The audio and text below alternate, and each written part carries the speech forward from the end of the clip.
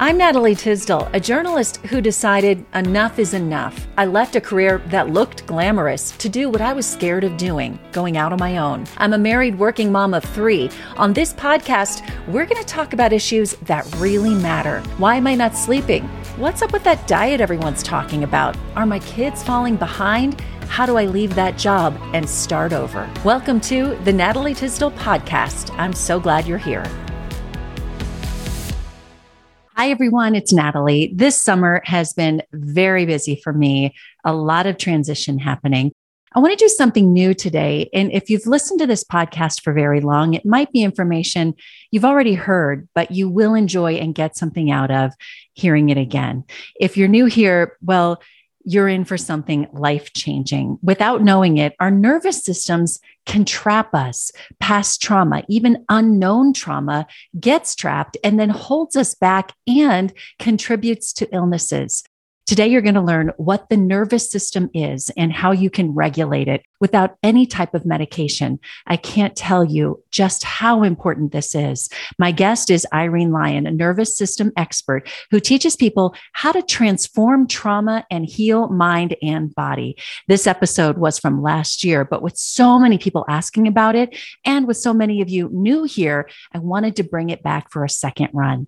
If you haven't already done so, would you please hit the subscribe button and head over to my website, natalietisdall.com. You can sign up for my newsletter there with lots of great information. Also, my social media links are there and they are in the show notes. You can always find more information in the show notes of this podcast episode. That's where I offer tips and advice for health, family, and mindset.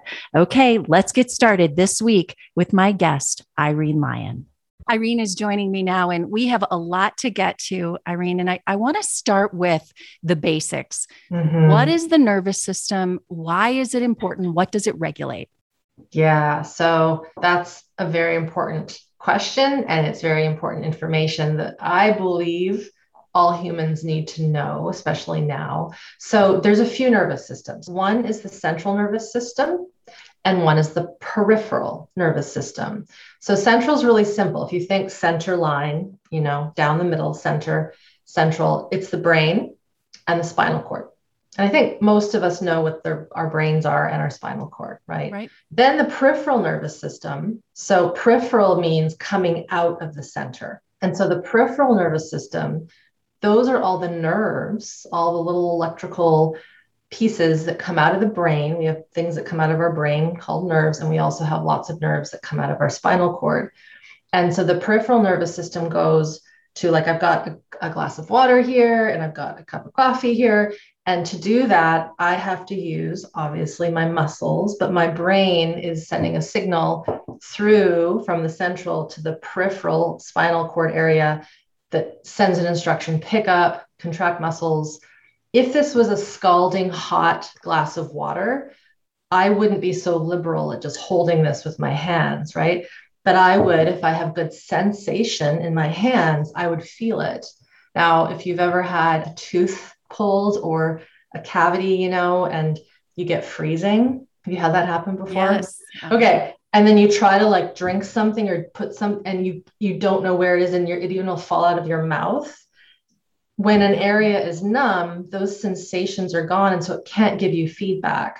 So this peripheral nervous system gives us feedback, but it also gives us the capacity to move and act. The other part of this peripheral nervous system, so that would be like muscles, sensations, those sorts of things. The other part is what's called the autonomic nervous system. So that's part of the peripheral. So we have the motor sensory, which I just explained with the cup of water, and then we have the autonomic. And the autonomic nervous system goes to all the internal organs. So our digestion. So if I was to drink this glass of water, it would go into my mouth, obviously, and end up doing what it needs in my body, hydrating me. If I don't need it, I'll pee it out. It does it automatically, right? You don't have to think about it. You don't have to say release into stomach and da-da-da-da.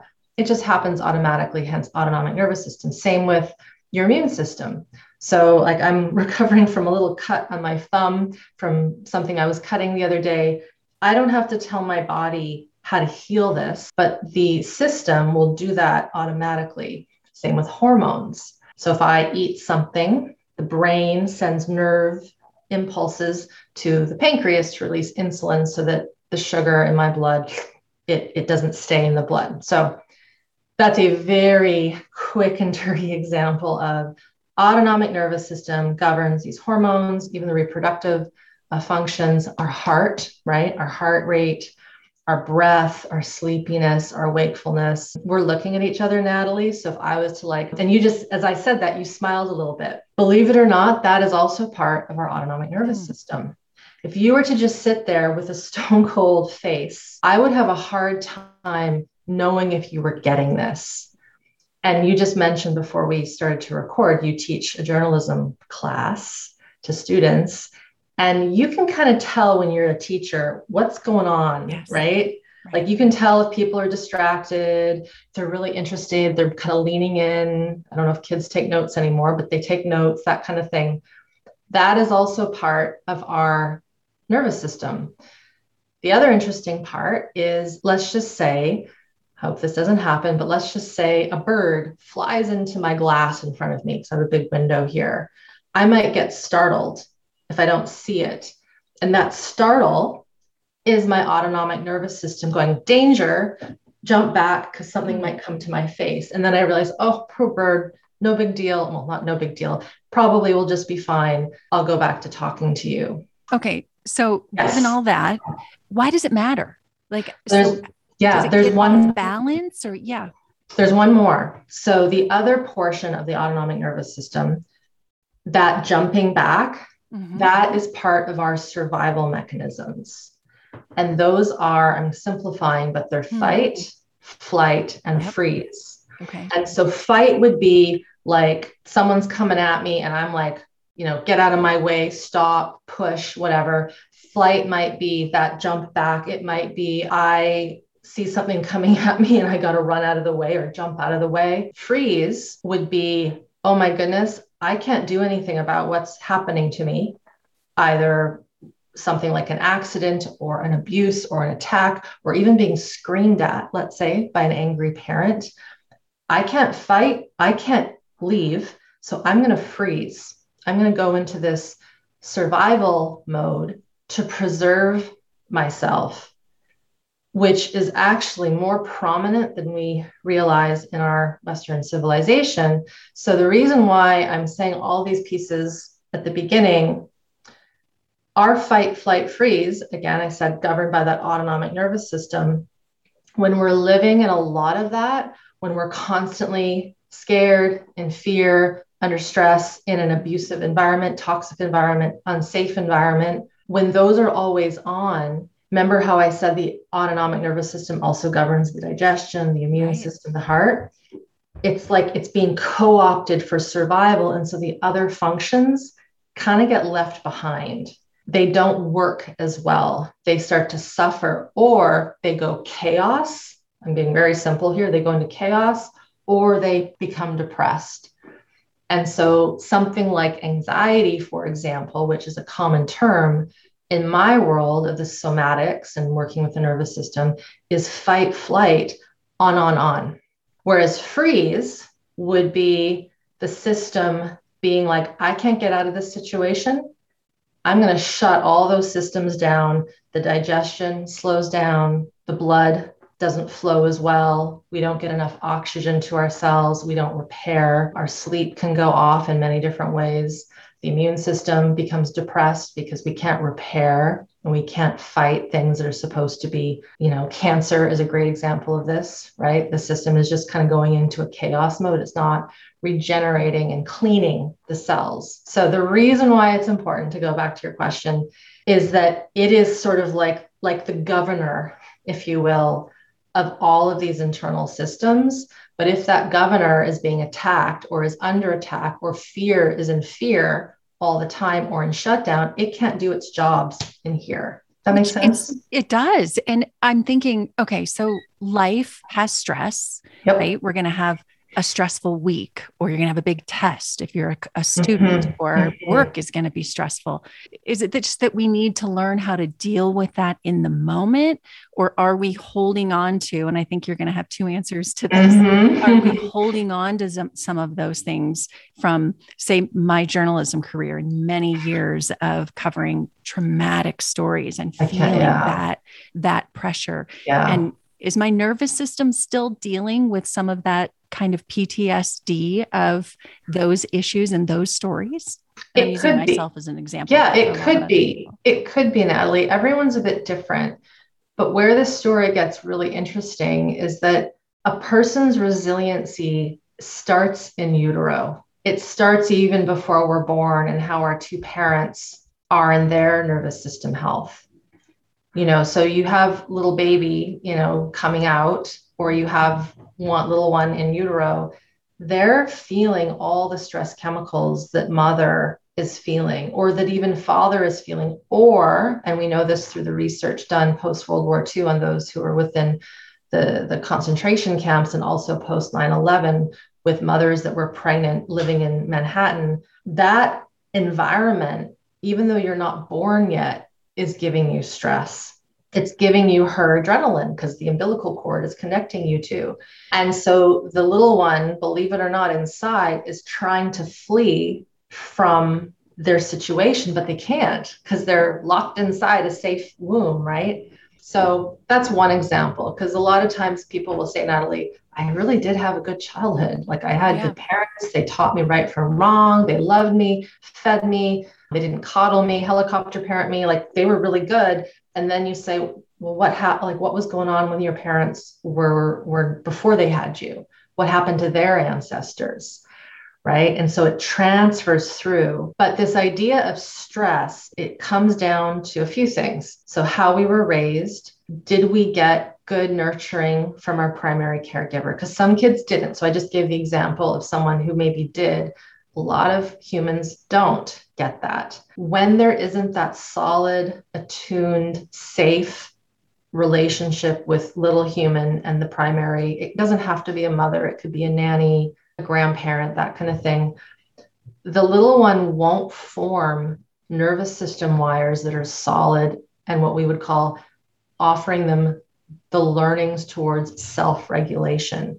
So when an infant comes out, granted they're full term, their digestion is working pretty good. Their immune system, not so much, but they get that as soon as they're exposed to the environment and to mom and the things that they eat and consume and breathe. But what they don't have, Natalie, is they can't communicate yet, right? It takes a long time for an infant to talk and to understand, but they can see our facial expressions. You nod at them, they look at you, they're upset. If you go in with a scared face, that's not going to help them. If they're crying, there needs to be this, hello, what's going on? Like, very soft, not necessarily. Right. That's how they learn how to take that fear or maybe the belly discomfort or whatever it is, and then they bring it down through what's called co-regulation with us as the primary caregiver. So when we're born, the main nerve that allows our heart to come down, like from high, it isn't properly working yet. I'll throw out a fancy word called myelination. So our nerves, some nerves have this fat sheath around them that allows conductivity through the system to be really sharp. And so it's not fully covered in fat, some of these nerves, when we're born. And believe it or not, that interaction with a primary caregiver, healthy, attuned, safe, builds that resiliency in this specific part of the nervous system that calms us down. If we don't get that, we then have a little one who doesn't know how to self-regulate, and their system becomes what we would call dysregulated rather than regulated. Now, for some humans, like, we're really robust. We can push through a lot. And I'm sure you know that, I know that, and we can be fine. And I'm great.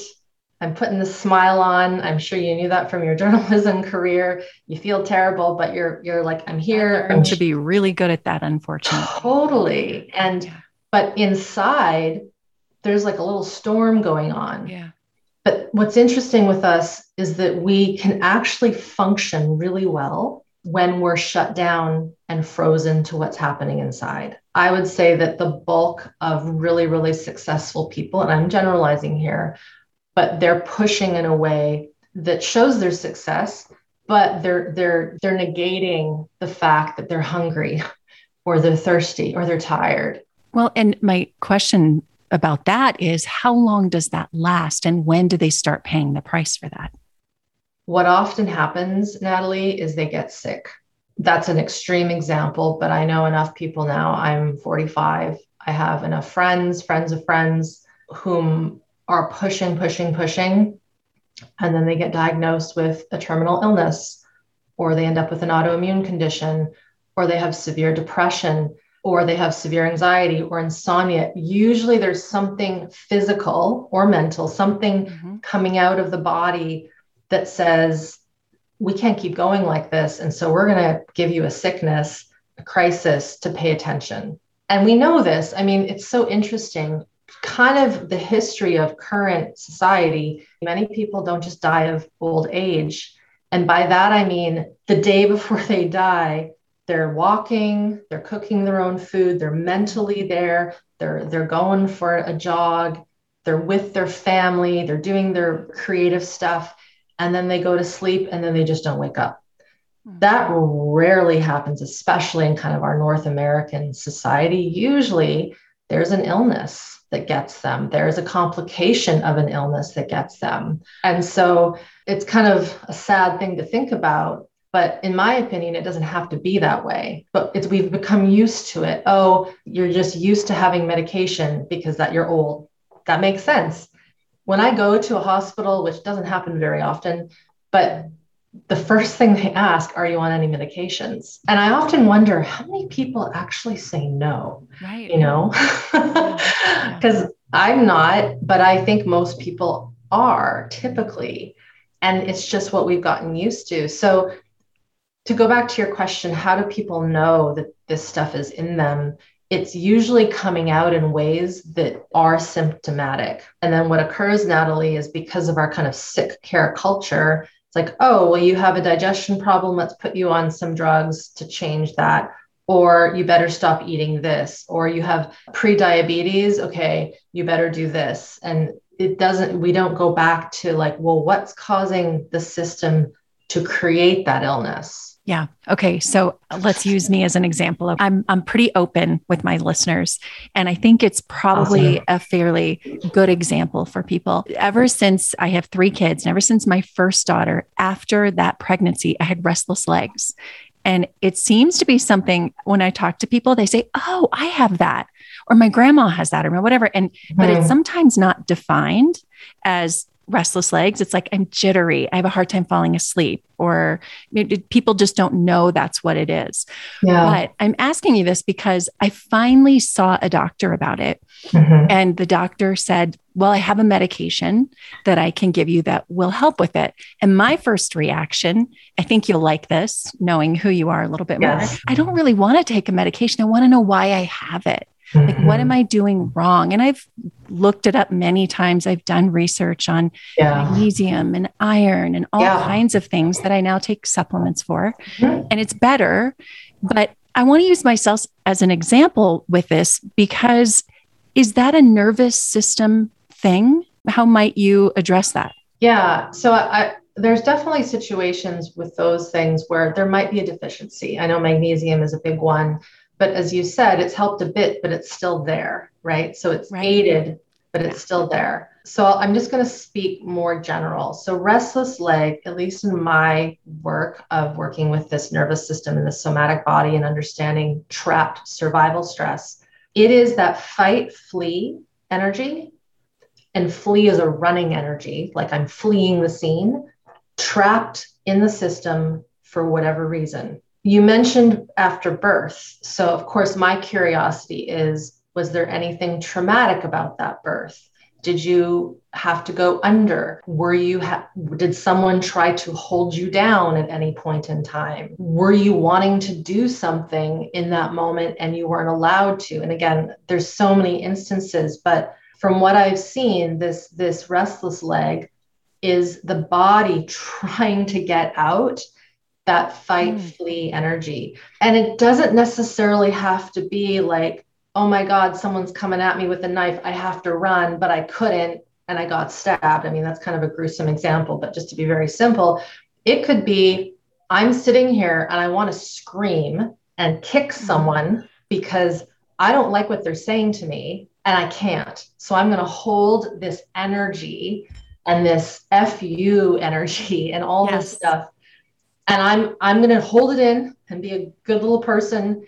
But then what's happening, like if I got this glass of water, my handy prop, let's just say that all that fight flight energy is in here and we're like, okay, we're just not going to let it out. If we heat this up and we live through life with this full cup, it's going to want to spill out. The pressure is going to want to release. So that restless sea leg thing can be something about not being able to complete a running response because you actually couldn't run away from something.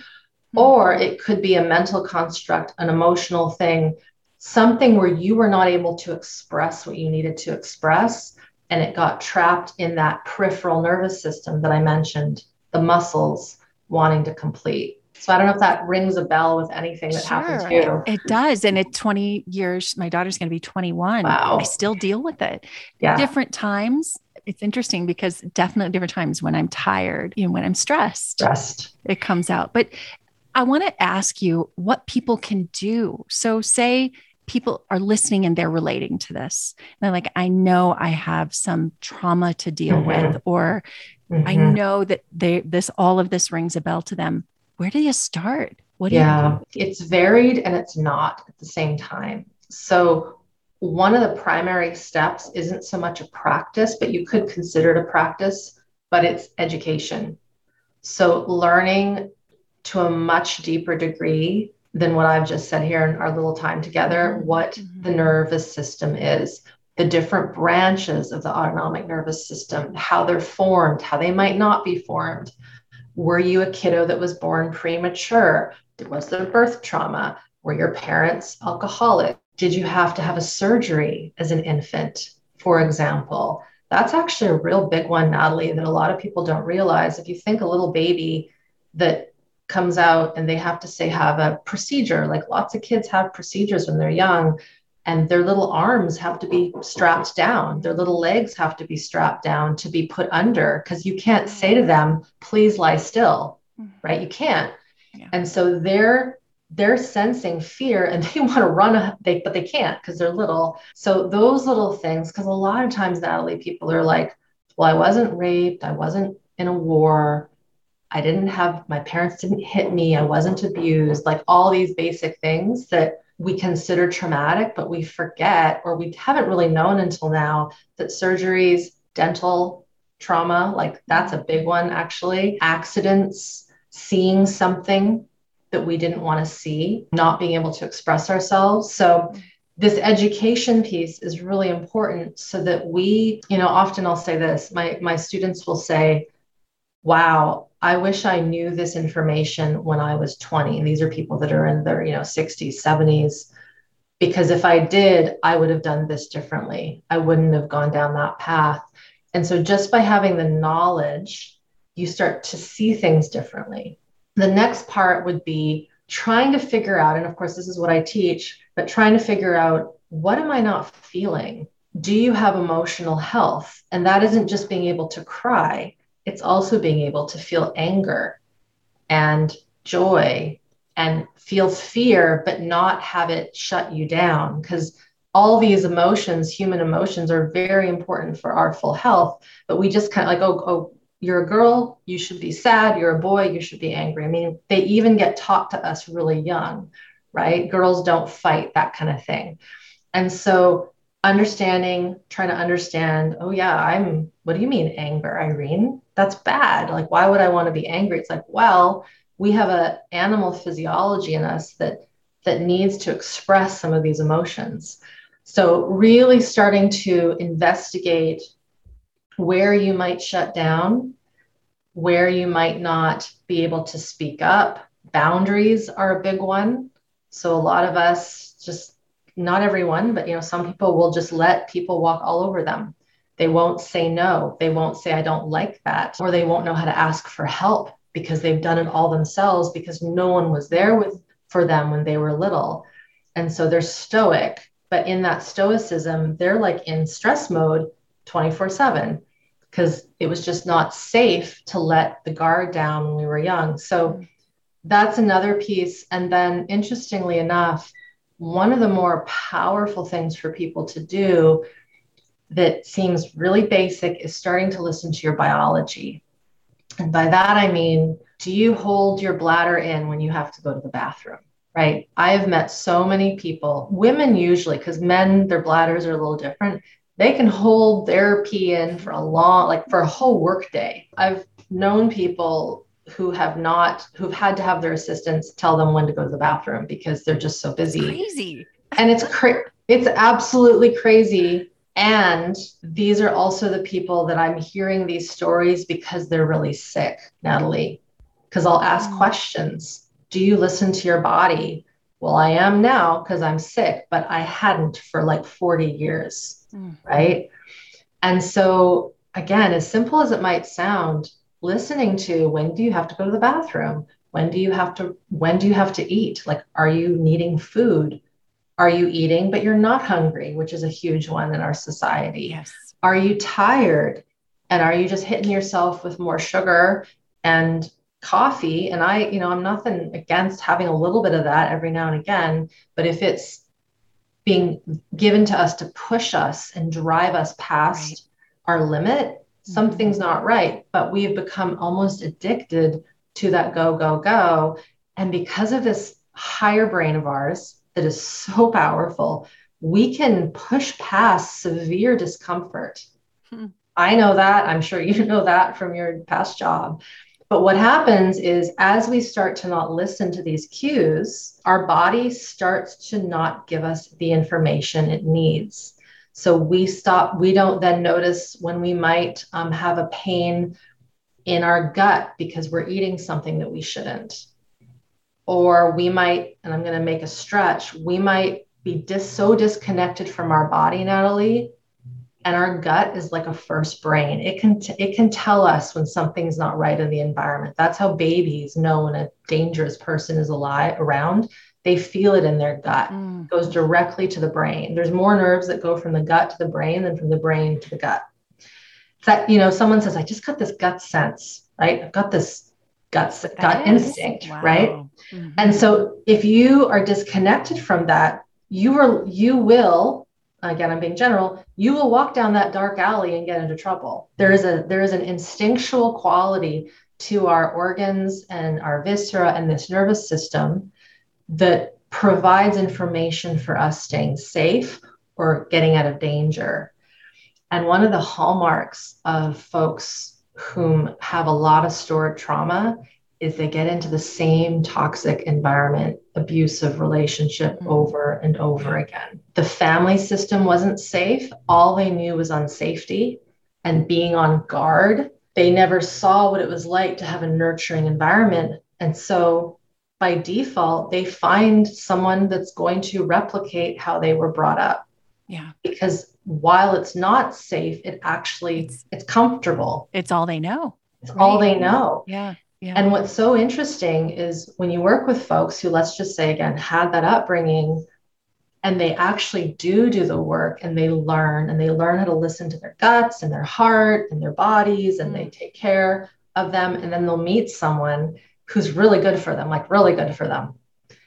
Often there'll be this feeling of disgust, like they'll feel gross.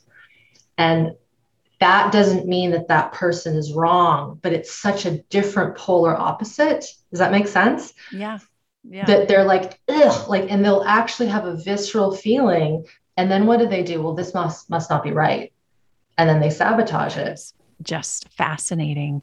On another level, what I can relate to with that I think other people can too, is leaving a job because of the stress and then automatically creating a lot more stress. Like, wait a minute, I left my early morning news job. And I started piling things on again. Like Mhm. my list got longer and I came up with new things to do. And it has Mhm. taken, I'm 6 months out, but I think people can relate to that because you leave for one reason. And I had to really take a step back and go, what Good am for I you. doing? I did this to slow down and to Yeah. listen and to learn. And, Yeah. but it's all I've known for so long, as I'm in so that. many of us do.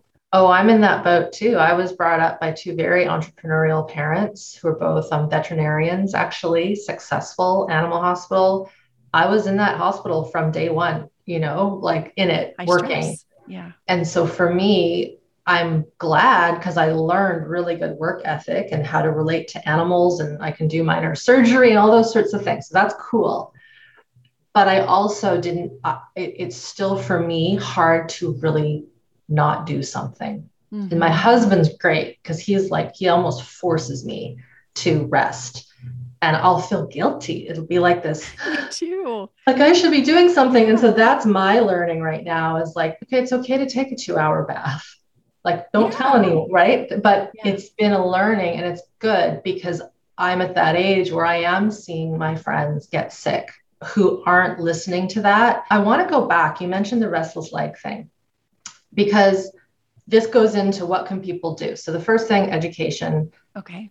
really important. The second thing was really listening to the physiology, the emotions. Am I stone? Like, can I watch a violent movie and not cringe? We've been programmed to see so much stuff and just not flinch, right? Those sorts of things. But with the leg thing, still get the education, listen to these physiology pieces. So have you ever, when you felt that restless, here, I'll ask you this question. When you feel the restless leg, Yeah. how do you know it's coming? I don't know it's coming. I just get jittery. Like my legs are just jittery. And usually at night, and I can't fall asleep because I'm just restless, tossing and turning. And it's not just my legs, I'm just restless. But I Do you can ever tell just, it starts there. okay, do you ever get up out of bed and just let that restlessness just go full tilt like a race car? Yeah, like just get up and jog around. I do stretches, drink some Okay. water. Like, yes. So you get up. So my next question would be, so these are some of the things that you would work with, or I would work with if I was working with someone. So the reason I asked, do you know what's happening just before? So the question is, what is occurring in your system right before that fight flight energy starts to come out? Like, is there something that changes in your breathing? Is there something that changes in your throat, in the groin? Is it just gearing down at the end of the night and then you're feeling this unresolved, let's call it trauma in the system? And then it can, because usually these things come out at night when it's more quiet, there's not as many distractions. So tracking and seeing if there can be, and this is something that you'll have to play with, is there a little sensation? Is there emotion? Am I doing something that's tipping this off a little bit, that's tripping it off? The fact that you said when you feel it you do get up and you move is interesting. And I'll say this, like, if you can be with that movement and get really creative and curious, not with what you think it might need, but what does it want? So actually asking your legs, Natalie, or your feet, what do you need? What's Like, your problem? What do you need? what do you need? Like, Okay, what I would you get like it. to do? Because it might not be that they want to run. It might be that Huh. they want you to scream, Huh.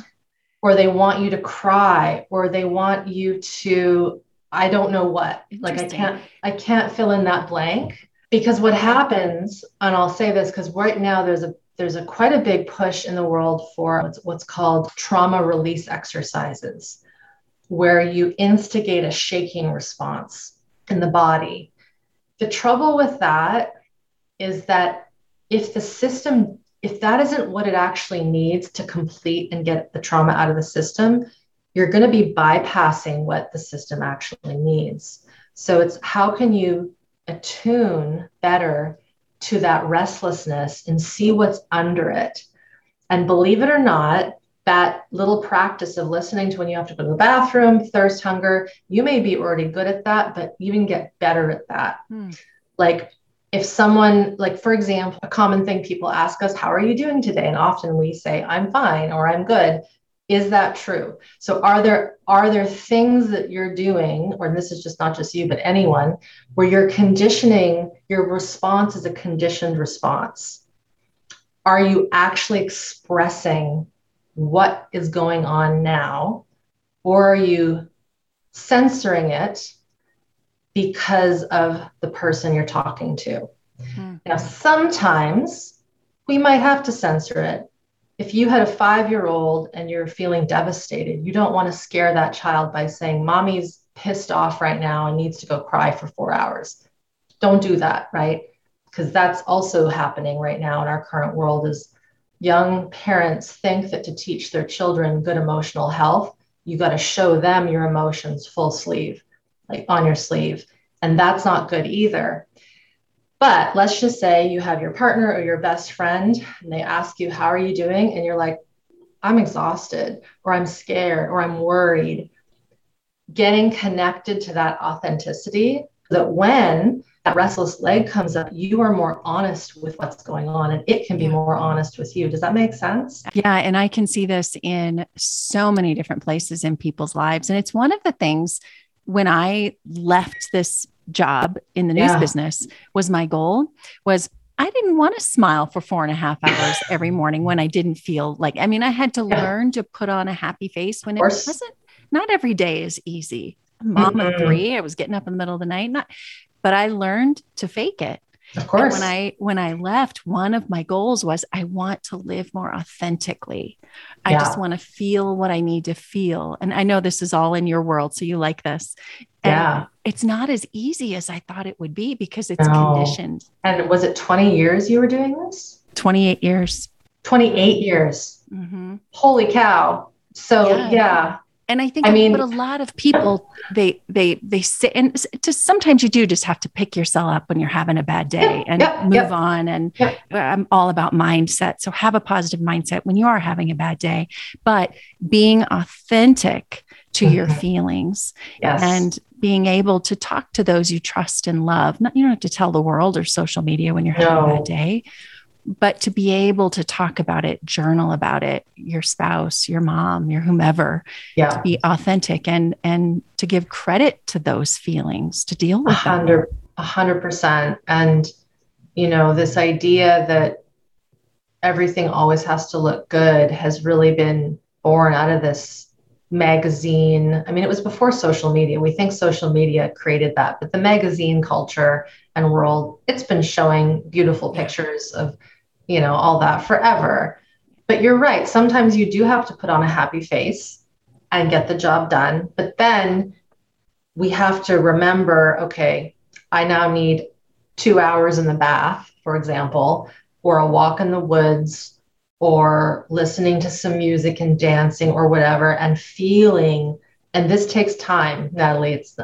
You know, if we've conditioned ourselves to put on a happy face since we were like 5 years old, for example, when we started to go to school, that's when it really started in us as humans in this Western civilization. It's going to take some time to build up that authentic, this is who I am, and I'm proud of it. And I'm now going to cry myself into a puddle in the bath because what happened today sucked, but I had to be there for my team, for my kids, for whatever, because it can be a trap to not take care of that stuff when it occurs. But when it occurs, if you can take care of it as soon as possible, that's the gold, right? Yeah, like absolutely. To give one really simple example that's less emotional, let's just say you stub your toe on a coffee table. This is like my classic example. You feel the sensation. There's that peripheral nervous system. And what do? We keep going. We don't feel it. We just keep going. And then we start tripping because our body is actually in a minor stress response. If we can use those little accidents that aren't life-threatening as like a proxy for teaching ourselves what we maybe never got when we were young, we start to learn how to feel our sensations. Does that make sense? Yeah. Even getting into the shower, and the moment that hot water hits you, can you really feel it? Because the skin will react, right? The blood vessels will dilate when you go to, again, really descriptive, but when you go pee, rather than looking at your phone, can you feel the pressure change in your bladder and breathe with it? And again, really in tune. Yeah. Very in tune. This isn't rocket science, but it's these things that I've found we need prompting for as humans who've just been in this conditioned rat race since like really the Industrial Revolution. Yeah. Yeah. Right? It isn't just, we have to step back. Like we have just to. have to. Yeah. And it just couldn't be more important to being healthy. Just healthy, living full health lives, being happier. I want you in a moment to tell people where to find you. Yeah. I have followed you on Instagram for some time now, which is how I found you for the podcast. And I really enjoy your updates. But I want you to tell people in a moment, but I have two questions that I also like to ask all of my guests. And we talk about productivity because one of my pillars is mindset. That doesn't mean that we have to be ultra productive and that that's success, but I especially like to hear from someone who is in tune with everything on one of their tips for productivity. So when it's a good day, the night before, I will clear my desk off and I will put stuff away that doesn't need to be there. It's really simple, right? But yeah, old Post-it notes that have already been taken care of. I mean, I've got a bill from UPS here that shouldn't be there, but it's still there. So, like I said, on a good night, day, 24-hour cycle, I will clean everything off and I will I don't even use a journal. I just use old scrap paper that the printer spit out that was useless. And I put it on a clipboard like that. And I will restart what needs to be done the next day on a fresh piece of paper that's recycled. So that would be like more a behavioral thing that I do. I love that. Just to, and it's true. Like when the stuff around you is cluttered, you can't focus on the thing you have to do. I agree so much. And I don't always do that. If I'm exhausted and my eyes are tired from being on the computer all day, then I'm not going to force it. Yeah. Right. So I'm also letting myself stay in the flow because sometimes these routines can actually take us out of our natural, authentic capacity.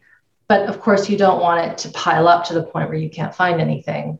So that would be one of the things I do that's less typical, is just good old paper and writing things down with a pen. But I love the cleaning your space. It just feels, I feel more productive when I clean my space. It's hard for me to sit down and work when I haven't just cleaned the area around me, actually. 100%. Just helps me. Otherwise, I find that I end up doing it all day and then I don't really focus. Okay. And then my second question really has to do with how you got to where you are. What's your purpose? And when did you figure that out? Well, I had a professor in university in fourth year, so I was in my 20s, say to me after I did a presentation on omega-3 fats. And it was like, if you can remember the old overhead projectors with the pen that gets all over you. I finished that and she came up to me, Sue Crawford was her name. She was like, you really have a knack for this. And at the time, Natalie, I thought she meant I had a knack for omega-3 fatty acid research. But that's not what she meant. She meant, and I figured this out later, you have a knack for taking really complex stuff and breaking it down really simply. And it wasn't until when I really got into the nervous system and trauma work, which is around 2008-ish, that I then found how I could take that skill, that superpower, if you will, and take this real complex stuff that we've just been talking about and break it down as simply as possible, but not leave out the important stuff. Because it drives me mad when I see other people in this industry and health industry try to oversimplify it and make it just a meme. And I'm like, I can't do that because you're leaving out the infinity of the picture. It's not that you can't give a 12-step process to someone on how to heal trauma. It is impossible. Just like you can't give a person a 12-step process for how to build a house. Like you need to intimately understand engineering, architecture, foundation, and so that would be, I don't know if that's a mission, but that's kind of my motto, is just like, don't dumb it down. Give the human on the other end the benefit of the doubt. And from what I've found, when you do that, when you really give the complexity, but you try to give lots of examples, and you also are like, and it could be this, and it could be that. It's like choose your own adventure books. It soaks into people. Yeah. Because they recognize themselves or someone else they know in those stories, in those vignettes. And that's what connects people to the information. And then they go, oh, I now know why I have this thing. Yeah. It's because of what happened back then, or what didn't happen back then is often another situation. Yeah. Well, I want you to be able to give people some more information on you, because I do think people have listened and thought, I relate to that. Or like you said, I know someone that really could use this help. And it's never too late to get the help. Don't feel like 20, 30, 40 years ago, something happened to you and it's just, you can't do anything about it. It's never too late. I have students that are in their 80s. The key is that you have to be really interested, because this isn't something that you can just lay down and I do it to you. You have to be an active participant in learning. I like to say, become an apprentice of your nervous system and all the pieces that it touches. And when you do, doesn't mean you're going to get rid of the stress that you come across, because we can't control all of that, but you will know how to be with this ever-changing world that we are definitely in right now, that is very uncertain. You will be able to be with it and be okay. Like you'll feel it, but then you'll know how to process it and how to not store it.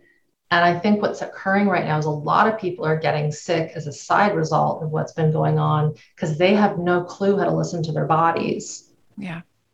Diet and exercise is important, but it's not enough. So much more. Where can people find you? And are you able to help people everywhere through some of your programs? I know you don't see individual patients, right? Not anymore. No, I'm no longer in private practice, but courses on my site. So just my name, Irene, Lyon, the Y, no S.com.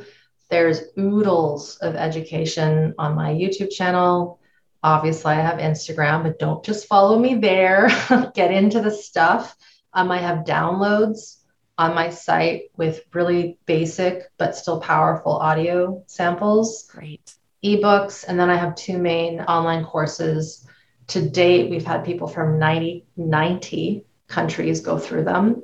Fantastic. So it's more than just, the big Western countries. It's everyone is getting into this, doing it. And like I said, the thing that most people say is, how come everyone doesn't know about this? And so my hope is that more and more people can know about this, so that things just get a little easier. So yeah, my site, that's where everything is. Yeah. Well, I've been there and I encourage people to check it out, deal with these things. I promise you won't regret it. And Irene, I've enjoyed so much. I've learned so much, and let's do it again. Okay. Sure. We'll be back in touch, and I know we can continue to learn from you. So thank you. You're welcome. And keep me updated on your legs. I will. Yeah. Let me know. I will. I'm going to be paying attention, and I will. Cool. Thank you. Bye. Thank you for joining the Natalie Tisdall podcast. You can follow along on Instagram and at natalietisdall.com. Subscribe to the show to catch every new episode, and leave a review so I can continue to bring you fresh content. See you next week.